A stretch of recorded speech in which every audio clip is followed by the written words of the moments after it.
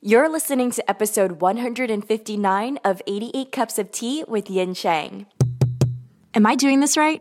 Hi, I'm your host Yin Chang, and thanks for joining me on 88 Cups of Tea. This podcast is created to leave you feeling motivated from interviews with storytellers, where we learn how they create opportunities for a successful career without losing sight of the values that make us human. Whew, that was a really long run-on sentence.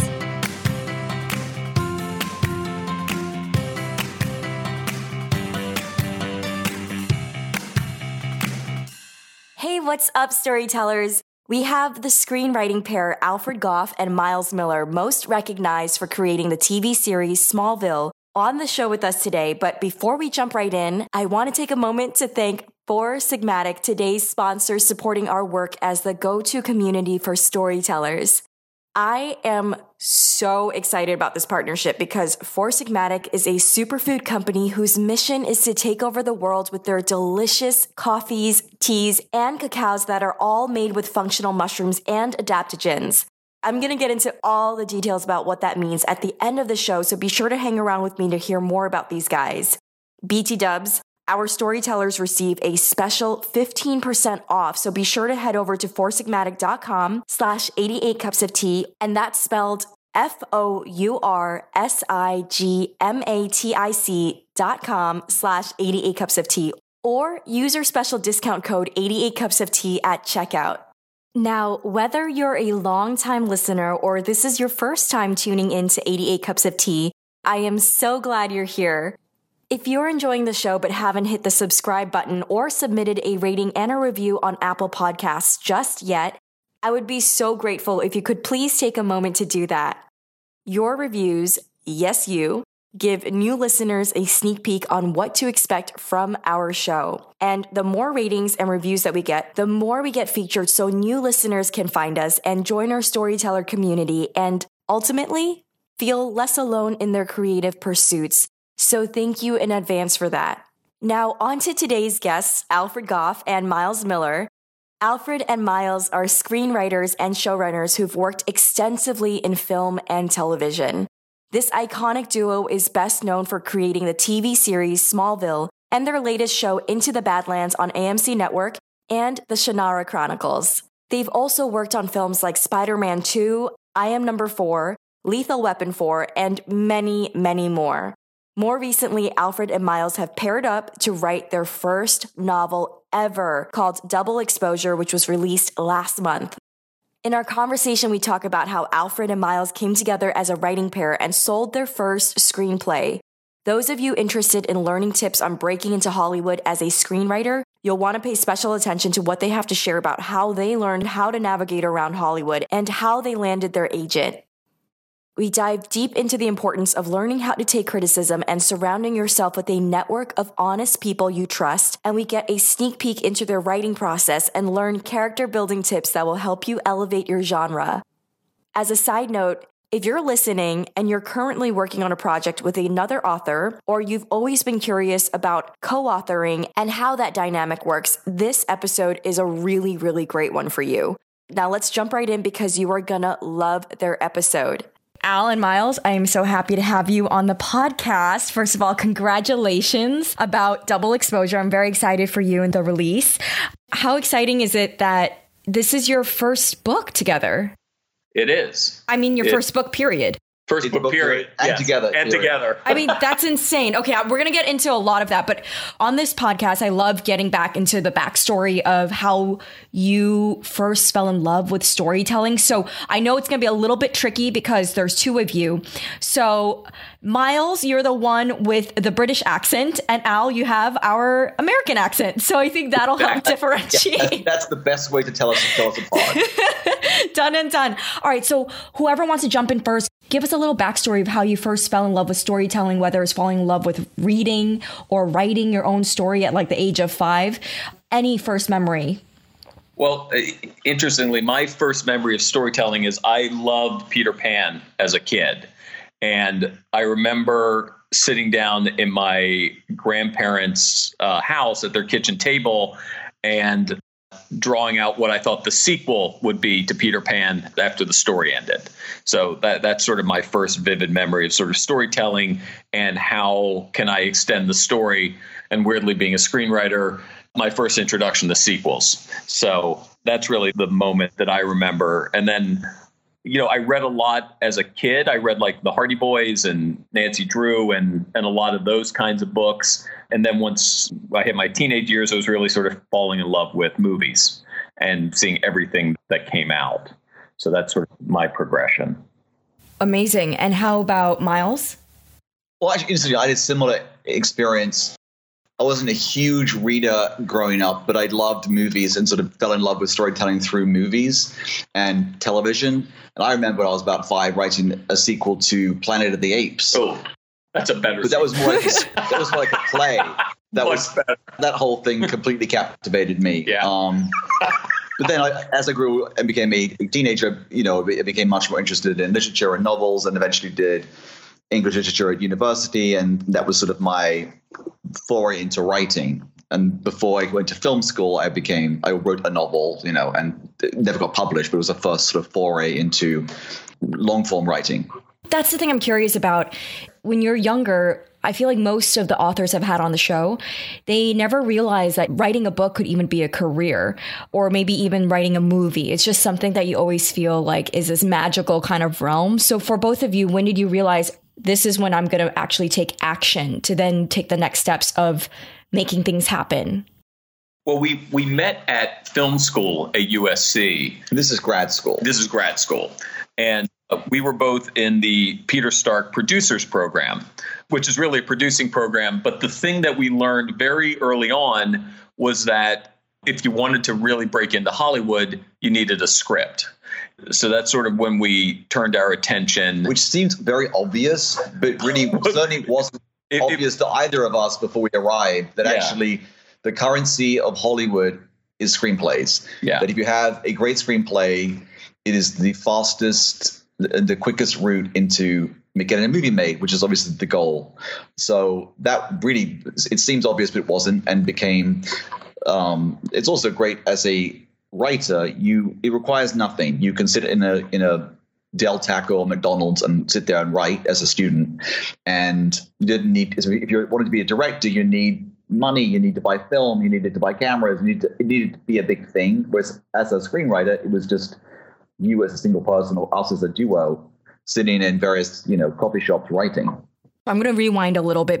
How'd you know to choose USC's Peter Stark producing program? What was it about that program that really called to you and made you realize this is the one I want to dedicate my time to? For me, after I graduated undergrad, I worked in public relations in New York City for a couple of years, but always knew I wanted to be in the movie business. I just wasn't quite sure how. So I started to explore film schools, and the only two I wanted to go to were USC and UCLA.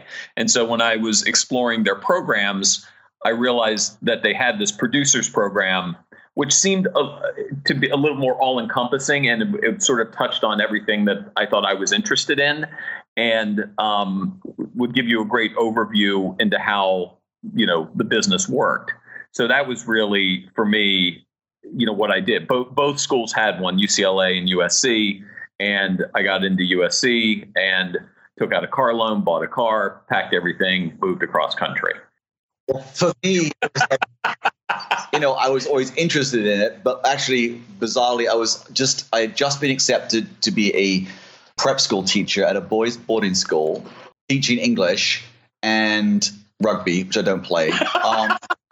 And my mother, because I was always interested in film, my mother had looked and got the various prospectuses and stuff for various film schools, and went through them. And this one, she thought, it looked pretty good. So she actually got all the applications for me, did all the work. I applied and then got in. Of course, she was immediately mortified that I was leaving. And as every I see her regrets that she ever did that, she ever sent it away and found out about it.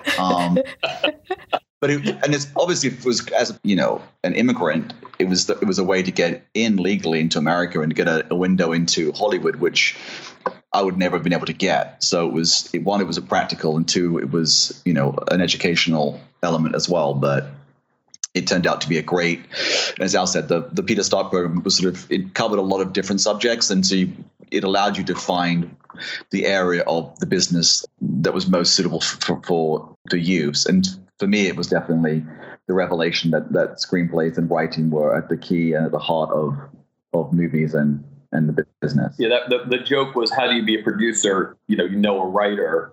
So we just thought, why don't you just be a writer? Yeah. Okay, that's amazing. What about when you first realized that you guys would work really well together? Because I'm not sure if your team passed on the information to you that our community, they're mostly writers, and a majority are writers of novels. Yeah. And so over here, our listeners, they love taking action.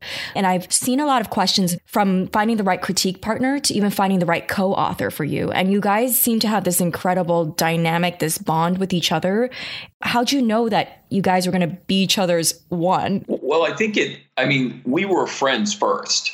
So, okay. So I think, and we have, very similar taste in movies, things that we like. So in terms of the Venn diagram of where we met on a taste level and the kind of movies we liked and kind of movies we wanted to do, we crossed over. So that when we took a screenwriting class in film school and we partnered up, and what every person was supposed to do was write the first 25 pages of a screenplay and then an outline for the rest of it. So I did one, Miles did one, then you become each other's critiquing partners. And Miles' screenplay was frankly a much more commercial idea.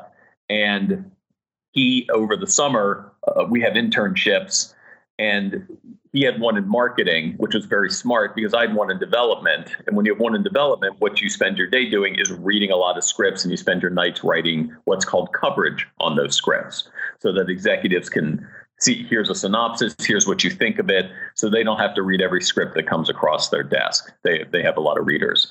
So Miles' a script called Mango, he finished it, and basically we sold it while we were still in film school. Wow. So that was kind of it. So we called it our tuition to learn how to write. So it was a huge lucky break for us. Yeah.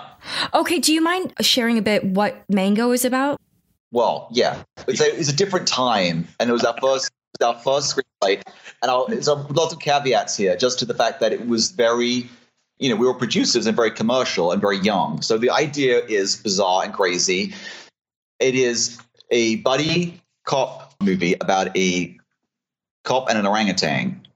And the premise is that the cop is like the slob and like the animal, and the orangutan is kind of like the gentleman and is the perfect gentleman. I describe it as, it's actually Miles's view of America as a young Brit coming over. Yeah. So he was sort of, like, who are these crazy, people and this insane society. But it was, and there was a time, and again, this was in the early 90s in Hollywood, that studios were buying a lot of spec scripts, meaning scripts you write on spec, and then you go out to the market and you sell them. And they were selling 3 a day for a lot of money. Because what was happening at that time was that a lot of bigger companies... It's like a script gold rush. Yeah, it was a script gold rush. And, because, that's when, Ted Turner bought New Line and Sony was being bought. They were all being bought by bigger companies, and there was sort of a influx of cash, and they wanted to make more movies. So it happened to just be a perfect time to be a young screenwriter in Hollywood. And also, we happened to go out with the screenplay to the market the weekend after Ace Ventura opened. Which was a huge surprise.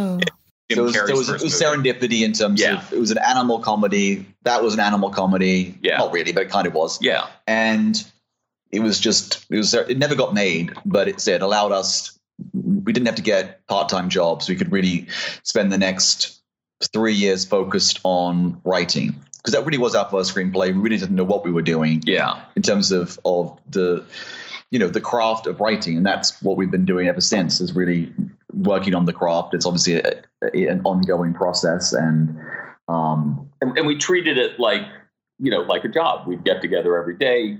We'd write from 9 to 6. We'd take an hour for lunch. We also worked 7 days. We worked 7 days a week because at the time we were both single. And we wrote, I think, 4 more specs. We sold another one, which also didn't get made.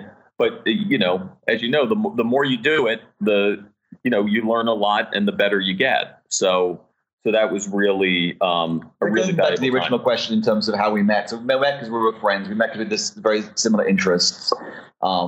In movies. Yeah. We were actually very different people in terms of Al's interested in things that I'm not interested in. And the only thing we share is we have no interest in sports. Yeah, that's true. So it's never a problem on working on Saturday or Sunday because we have never watched. We always take great pride in working on Super Bowl weekend.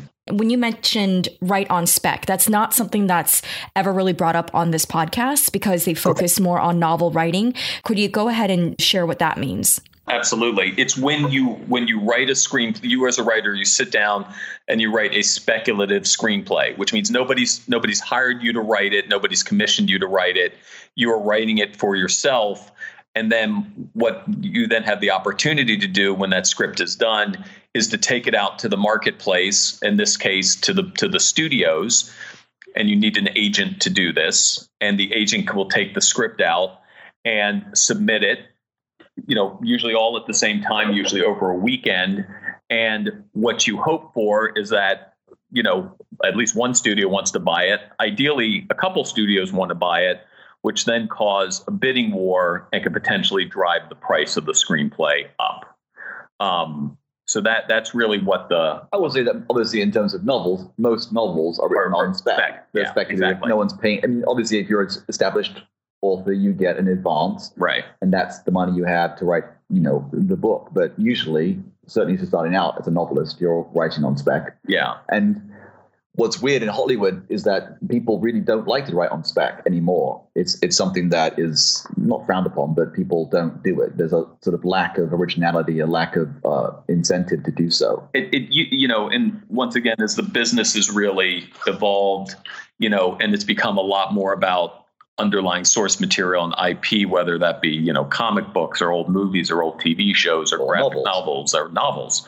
So the business has moved more towards that as opposed to original screenplays, and when you look back, even in the recent history of Hollywood, Star Wars was an original screenplay, Indiana Jones was an original screenplay, Back to the Future, The Terminator, all these things that have since become franchises were at one point original screenplays versus, based on a comic book, graphic novel. So that's something that's definitely changed.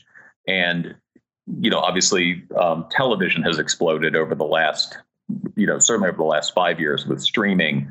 And you see a lot more writers sort of working in that medium versus movies. Perfect. Thank you so much for getting into that. How'd you guys end up getting your agent?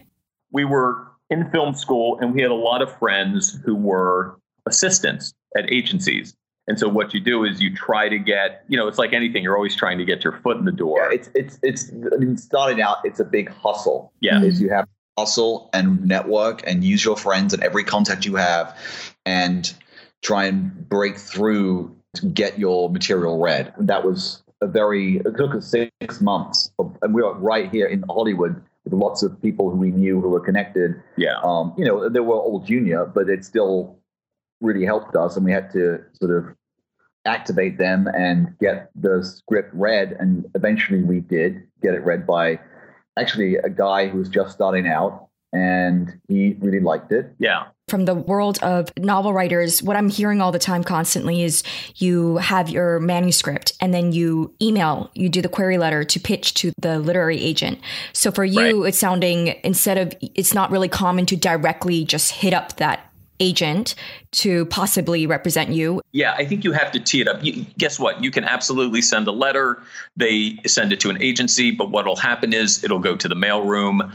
Some junior reader will read it, and the chances of it moving up is hard. So what you try to do is, again, as Miles said, when we were younger and we had a lot of friends who were assistants or junior agents or managers, is to get them to read it and recommended to an agent. And that's what happened. We got a guy who had just left an agency who had just become a manager, which was a new thing back then. And he got it to a boutique agency, a fellow by the name of David Warden, who represented Sam Hamm, who wrote Batman, and Jeff Archer, who wrote Sleepless in Seattle. So at the time, these were, some big clients, and he really liked the script. So he became our first agent. And then we were able to sell it with him.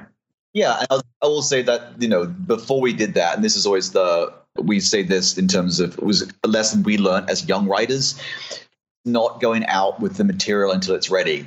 And it's really being open to the feedback and really, really working the drafts until it's ready, which is still something I think even now it's like, it's ready, and it's actually not. So for us, it's getting a network of people we trust with good taste who will be honest with us. And at this point in our careers, we really want honesty, which is hard to get sometimes because people think they're going to offend us, but it's something that every writer needs and craves. And I think it's the learning process particularly for young writers is actually to take the criticism and really understand that there is a problem that needs to be solved in their story. Yeah. So we always had this rule that if 3 people had the same note, then it had to be addressed. It's a problem rather than an opinion. Right. So it's really asking yourself as well and trying to be as honest as you can about the reception of the screenplay or novel or story, and figuring out the fixes to make the story and the whole piece work. And that's something we really still struggle with in terms of finding people who can tell us that and getting and not burning through the contacts. Yeah. You get people we always say you can ask somebody to read your manuscript once, because it's a sacrifice for them, and they're going to sit down and give you 2 hours of their time to tell you what they think and give you notes and thoughts and ideas and perspective. And you can't go back to them with 2 weeks later with the fixes. Say, read it again. We never do that.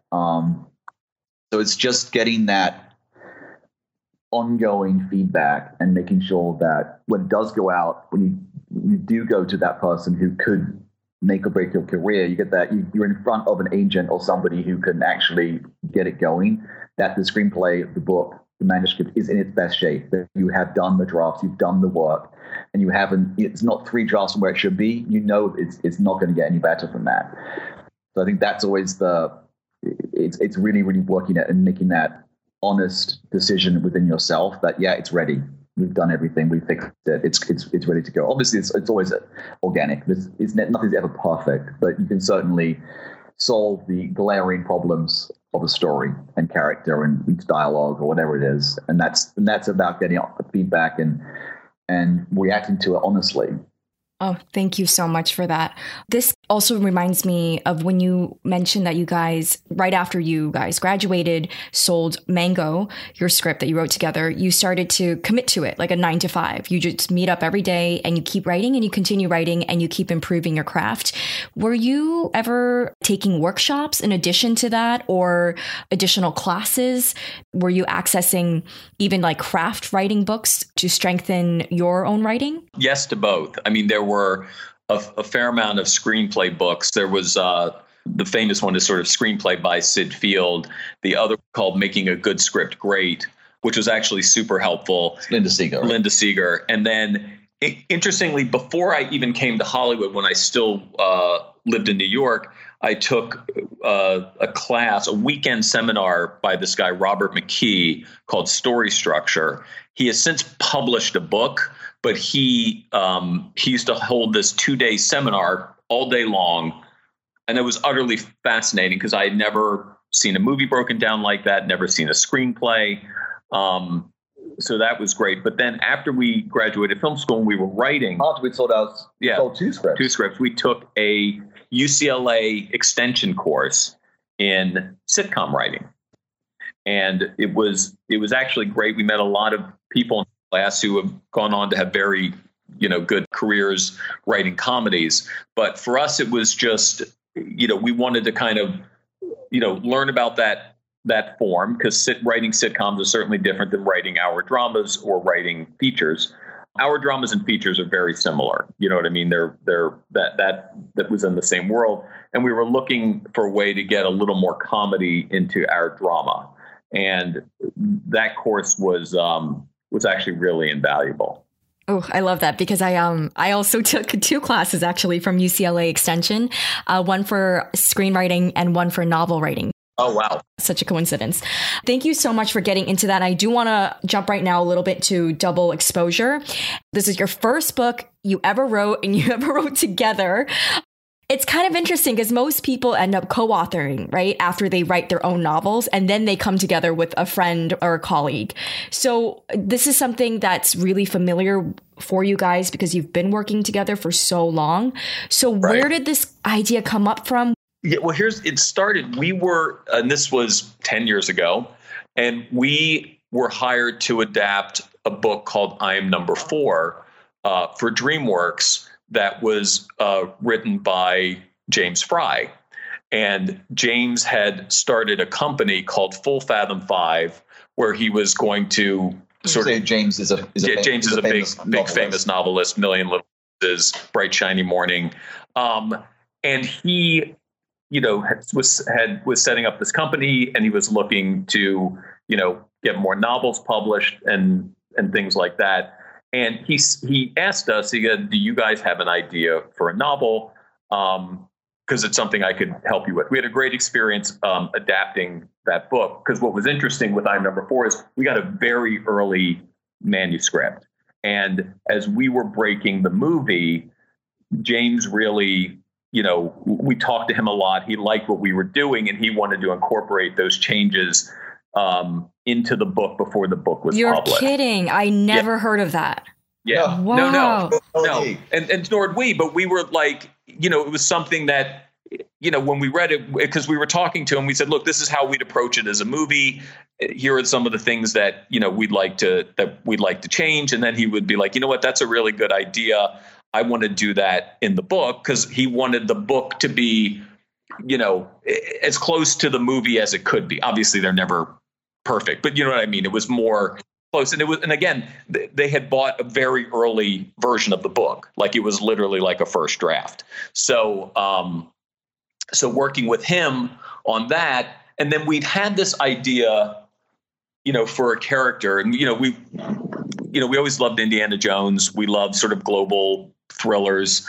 And this was the idea was, I think what's great about Indiana Jones, and was kind of a revelation, when we were kids, was he was an archaeologist. I didn't know what an archaeologist did when I was 13 years old. And then you see him in the classroom, and then he's an action hero, and he takes a punch. But what he's doing is very specific and very interesting. So, we looked at it. We go, what is a character who has a specificity to his job, which feels like it could ultimately be a franchise character, like Indiana Jones, like Robert Langdon in the Da Vinci Code. You know what I mean? Like, I love that book. I am not a fast reader. I think I read that book on vacation in 2 days. I had no idea what a symbiologist was, but it was very cool, and it was very specific. So what we did, and we said, what is a job that feels almost antithetical to an action hero? So, and also speaks to us and speaks to us, our interest, in terms of, sort of reflects, our love of movies and movie history, and that sort of like the genre of it all, but also obviously is a throwback to the novels that we love in terms of the thrillers, the John McDonnell books and things like that as well. So it sort of has a propulsive narrative and a drive, a page-turning airport novel quality. That is just a fun read. Yeah. So we came up with this character, David Toland, who was the first director of preservation for the Library of Congress's National Archives in 1960. And here's the first myth of that. The Library of Congress didn't actually start preserving movies until the late 80s. And the first director of preservation wasn't really until the 90s. The list now, that list they put out every year for the Library of Congress, is only 20 years old, by the way. So, but we sort of loved that idea that here was a guy who had this very specific job. And then you find out in his past, was a Korean War vet, and somebody who kind of wanted to leave that part of his life behind and have this simple life doing something that he loved. And then the CIA comes calling because they need his very specific skill set. And then that pulls him into this sort of, globe-trotting action thriller. Oh, wow. Okay. So how is the research process for this? What's interesting is we wrote this a long period of time. Like, you do something, put it down, you come back to it. And we did a bunch of research. Google is an amazing thing. So it's amazing how much you can actually find online now, which was fascinating. At the time, we had an office at Disney. We had assistants. We were able to get them to help us with research. So it was a lot of, it was a lot of research, but sometimes we say we want to know just enough to make it up. So that's how we were able to kind of, lay out the story. We knew what the big turns were, and then we would sort of fill in things that we knew. And we always wanted it to have this, overlay. Like, you felt like you were in one of those movies as you were going through the story. You know what I mean? So yes. There's a lot of, Ian Fleming, The Third Man, all of the Hitchcock. Absolutely. It's a lot of North by Northwest. So, we definitely wanted it to have that vibe. We didn't want it to be something, you want the stakes to be real and obviously, feel the tension, but you also wanted it to be fun. Yeah. And that was really a big key for us. What was the most difficult part about writing this? I think the most difficult part was, when we were breaking the story, because we did a very extensive outline for it. I think, when we started, we would always think of it obviously in movie terms, and then you realize, oh, there's more that you can do. You can flesh this out more. And this, this is where James was helpful as well. He said, you can go down these roads, things that you think movies teach you to write very economically because it's a very specific box that you're writing in. So I think a screenplay has to be no more than 120 pages. Yeah. It should be short. It should be shorter. Whereas the novel, which is the great thing about a novel, it can be 900 pages, and that's fine. Yeah. But it shouldn't be. It shouldn't be. Unless this one's for a genius. So I think for us it was that ability to kind of take some of those sort of side roads that you can't normally take. And also with irresponsible screenwriting, you can't write a globe-trotting adventure because they'll never get made because it's too expensive to produce. Right. So what's great about a novel is those sort of like financial boundaries go. They're out. They have complete freedom. Yeah. To make it to a story which can go anywhere. Yeah. So you don't have to worry about the financial repercussions of a car chase in the streets, right. Or how many locations you're going to, all so. Can you just give us a snapshot of what it's like in your room where you guys are writing together? Like, how does this work? Do you guys assign each other a certain role? Like, you take care of this, I'll take care of that. And I can't help but wonder what was the major differences you noticed between co-authoring a novel versus writing a script together. And did your roles kind of shift and change? Well, it's interesting because having written together for 25 years, even as screenwriters and TV writers, our writing process evolved. When we first started, we would literally sit in the same room, which is ideally how we do it. But, we'd sit in the same room, we'd break all the stories together, and then we would start writing. And it sort of evolved. Like, we would do, I think at first, like I would do the dialogue, Miles would write more of the color. But then, as we've been running TV shows and being around the world, like then we take different passes at drafts and things like that. And I think because this was always, frankly, a hobby, you know what I mean? We would literally do it and put it down for long periods of time, as I think we come back to it and we take a crack at one section and then sort of give it, have each other go back and forth on it. I mean, it was really that kind of situation more than, sitting in the same. Every writer has their own process, and every writing team has their own process. And for us, it's sort of evolved, and it's oddly indefinable in terms of what we do now. Yeah. It's sort of become. Yeah. We've actually spent the last 4 years being in different countries. We were making a show in New Zealand and making a show in Dublin, in Ireland, and we were separated globally, for many months. And it was very interesting in terms of of how that worked. And right. It is the miracle of computing in now modern. Yeah, which is amazing. Emails and just the ability to communicate and to write great distances has been really a revelation for us. If you have come into issues where you just can't see eye to eye, how do you get through it? How do you figure out which direction to go, who's right, or you compromise? I mean, usually if we have a massive problem, which we never really had, no, we always turn to Pi. Yes. Pi is a good rigor. What's interesting, and again, we've seen a lot of different writing partnerships, and we've had different writing teams on shows that we've done, and as Miles said, everyone works differently. I think for us, the best way to articulate it is I saw this music documentary on U2 when they were making Achtung Baby. And they said, how have you managed to stay together so long and work through all of and there's 4 of them. And Bono said, it's because if somebody disagrees, we never try to, jam them. It's not like, well, 3 of us agree and you don't, so what's wrong? It's more about what isn't working for you, because if something's not working for you, it's something that we probably need to address. And so I think for us, it's never about trying to be right or things like that. It's just, if something's not working, what is it? And we'll, I would say 9 times out of 10 arrive at a better solution.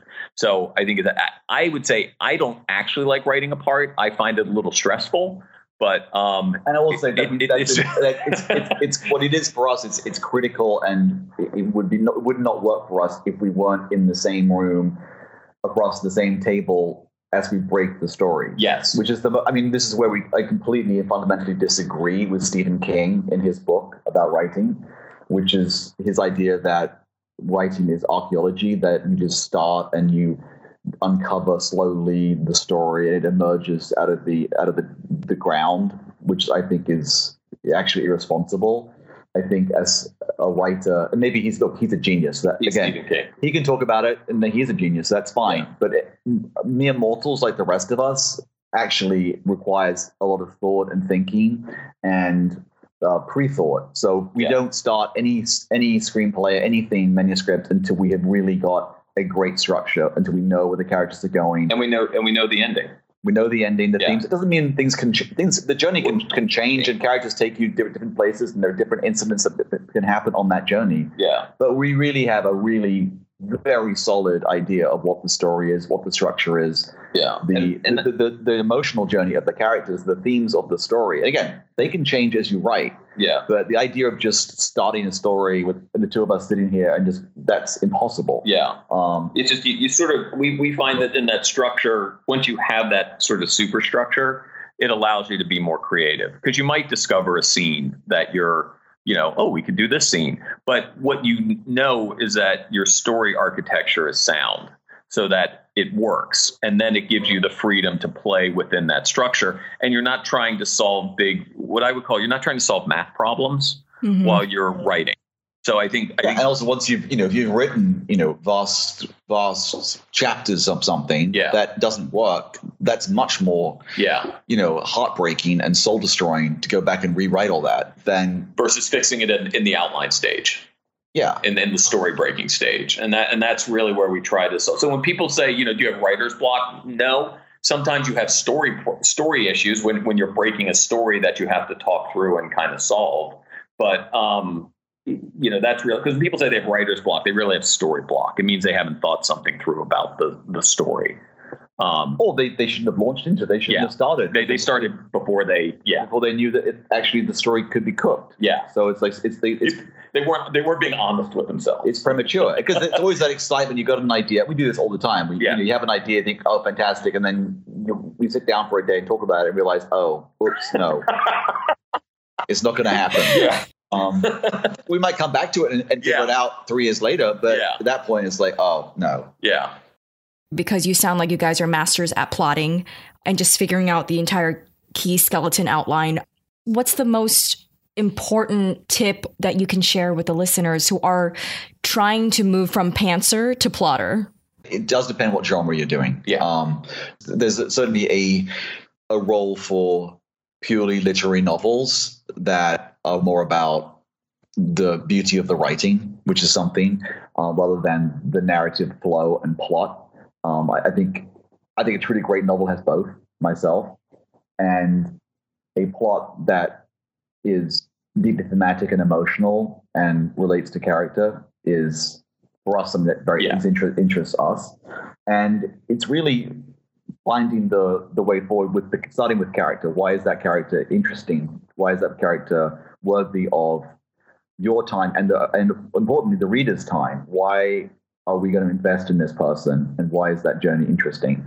So that's where we always start. We start with character, and then we start creating a story around that character, and an intriguing, what if? I mean, I think for a novel, I want to be sucked into a novel within the first 3 pages and be taken to a different place and really be surprised by the story. I mean, that's obviously delighted by the writing, but surprised by the story and wrapped up in the character. So I love, Michael Connelly. I think is a great writer because his plots are tight, but the characters are very interesting, dynamic, and sympathetic, and also flawed as well. So looking for flaws.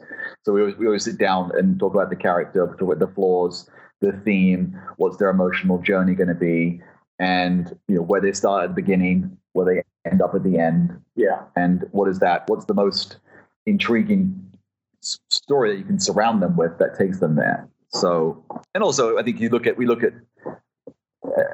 genre. What genre are we going to? Is this story? Yeah. So the Double Exposure is really a Cold War thriller, but it also fits into it's a thriller. It's a spy thriller. It's a Hitchcockian thriller. It's Indiana Jones like. It's an airport novel. It's all sorts of things. So once we hit the sort of Venn diagram of what it is, then we begin to construct the story around that. What are elements of those things that fit that genre? So we look at it as a genre, and how does it not just a retread, but how does it elevate the genre or add something to that genre? Oh, I love that. Thank you so much. Talking about Cold War era and the elements of your story, how do you think that translate over to things that are going on right now in this day? And how do you think it'll best speak to readers? Well, I think it's about a guy who had sort of lived a life of violence, had been a soldier, and was trying to get out of that and retreat, but realizing that you can't hide from the world, that as much as we'd all like to just stay in our bubble, that there is a certain sense of engagement that you have to do. And then it obviously plays with things, because, who doesn't love a good conspiracy theory? The idea of, are there elements in the government that are working against, American democracy, which is something I think we can all relate to. So it has those themes, but it's really about, a man who's been trying to hide, who really gets called back into action, for a great cause ultimately. And he has to find his real purpose. He hasn't been, being sort of the fullest expression of who he should be. He was doing one thing. He felt like he was a pawn. He was a, sharpshooter, and a Navy SEAL, and in the war, and now he's been hiding. But how can he sort of use both of his skills and become a fuller person? So, and what happens is, as he's going through this journey, it starts to activate those parts of him that he buried away, that he never wanted to see again. So it's also a little bit of a commentary on violence and, how much, who are you? How much of that is trained? How much of that is innate to your person?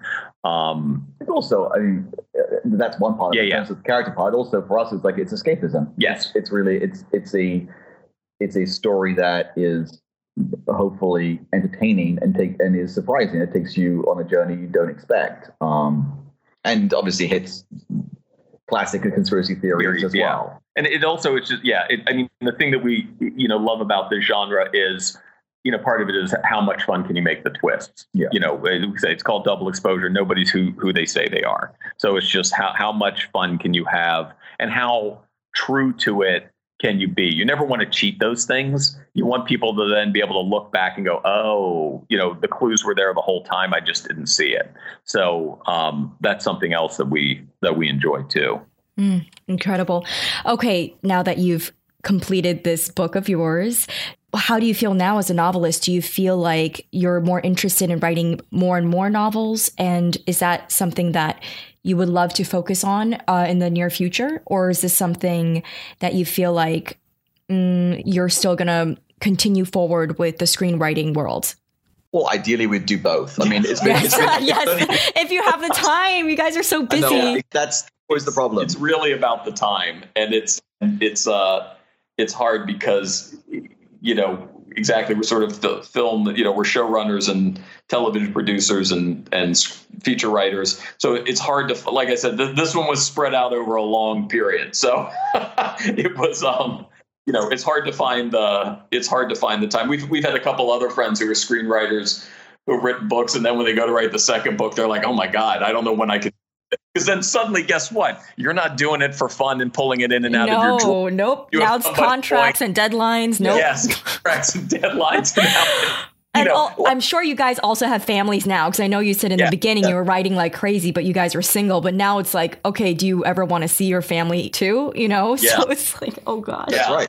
And we did this television show based on the Shannara Chronicles, which, you know, Terry Brooks, who's an amazing writer, has been writing the Shannara books for 40 years, and he writes a book a year. But that's what he does. He writes a book a year. You know, that's a full-time job.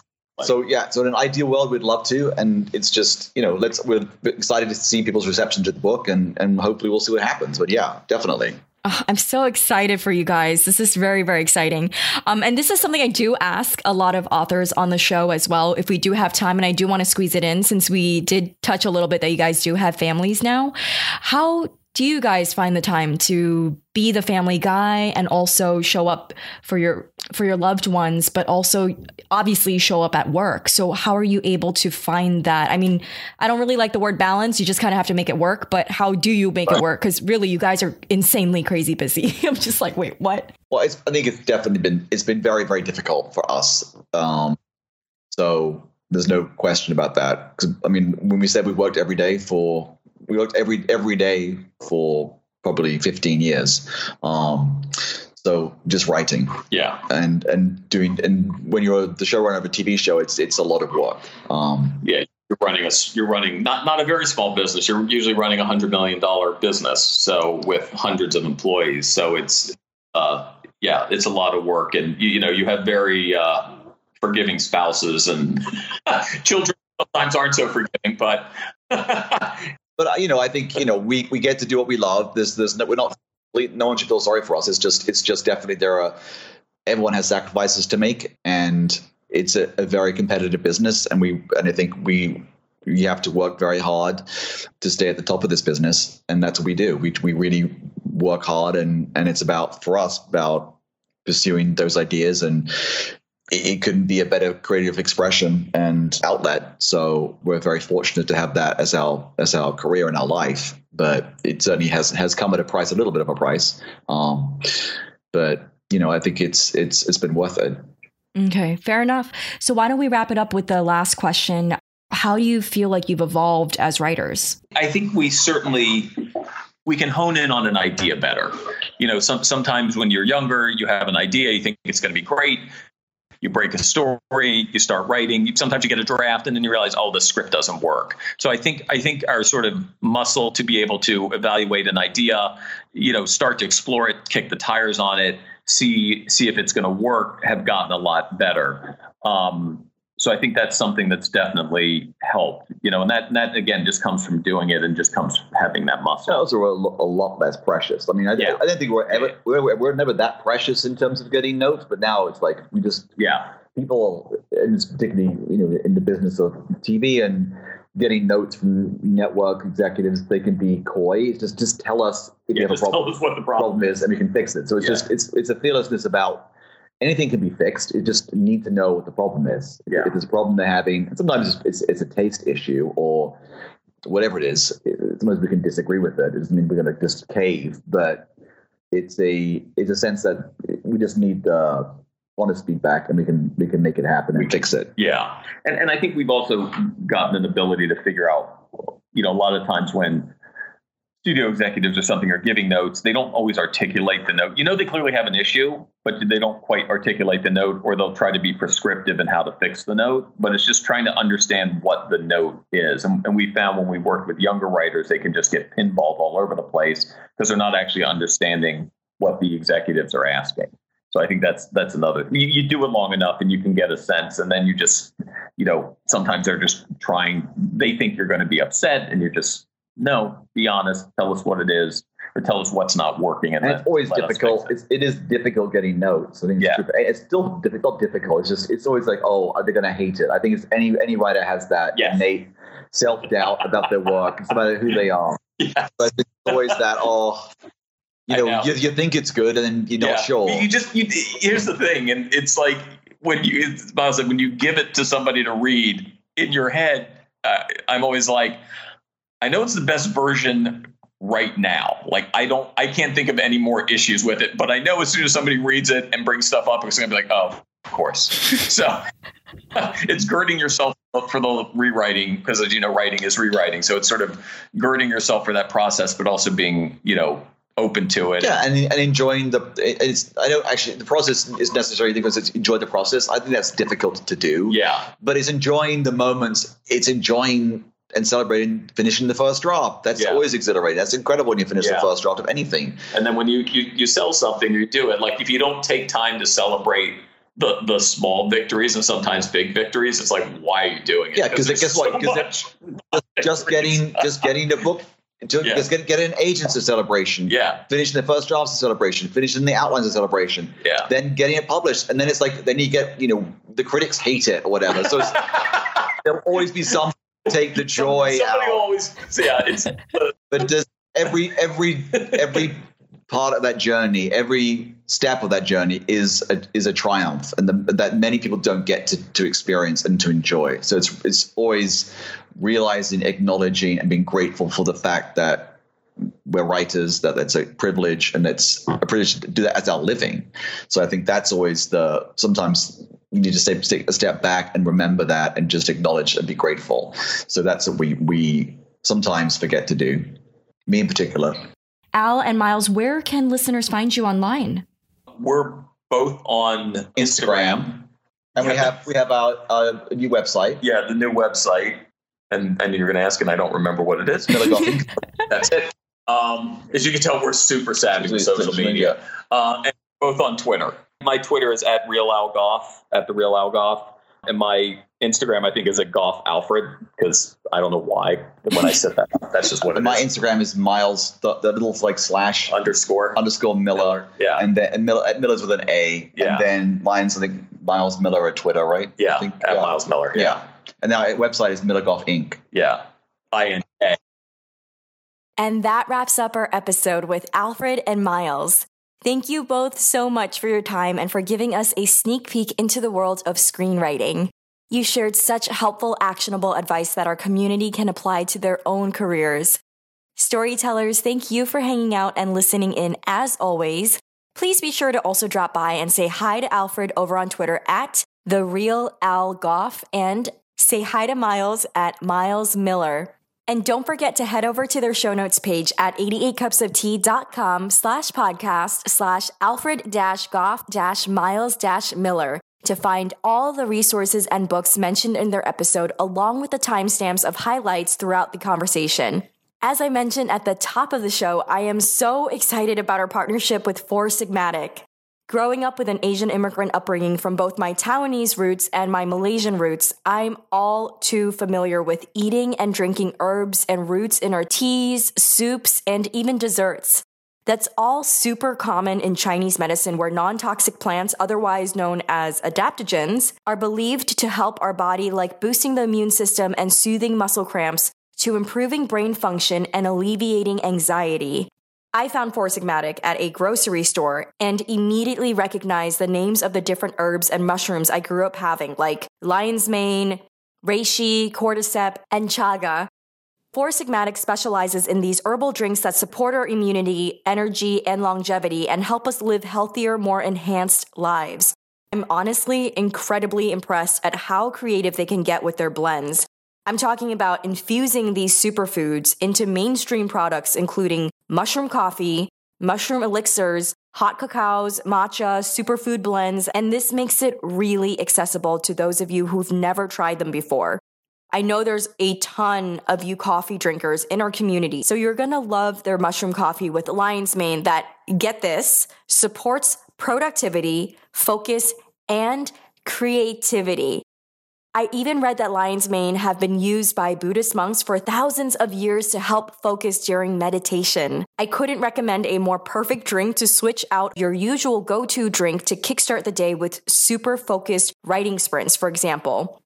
The mushroom coffee with lion's mane is made with 100% organic Arabica coffee beans and tastes just like coffee. Y'all know I'm a tea drinker, but I've tried this several times with different enhancers like oat milk, and I also swear by ghee butter and add that to nearly everything.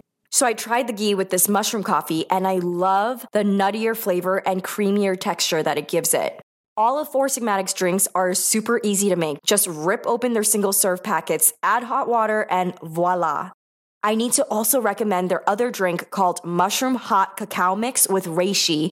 Oh my God, this one tastes just like a cup of hot chocolate that also comes with the benefits of reducing stress. And okay, just one more rec. Y'all, they freaking have a mushroom matcha drink. I cannot even. All right, I'm going to stop right here because I can go on. So do me a solid and head over to foursigmatic.com/88cupsoftea.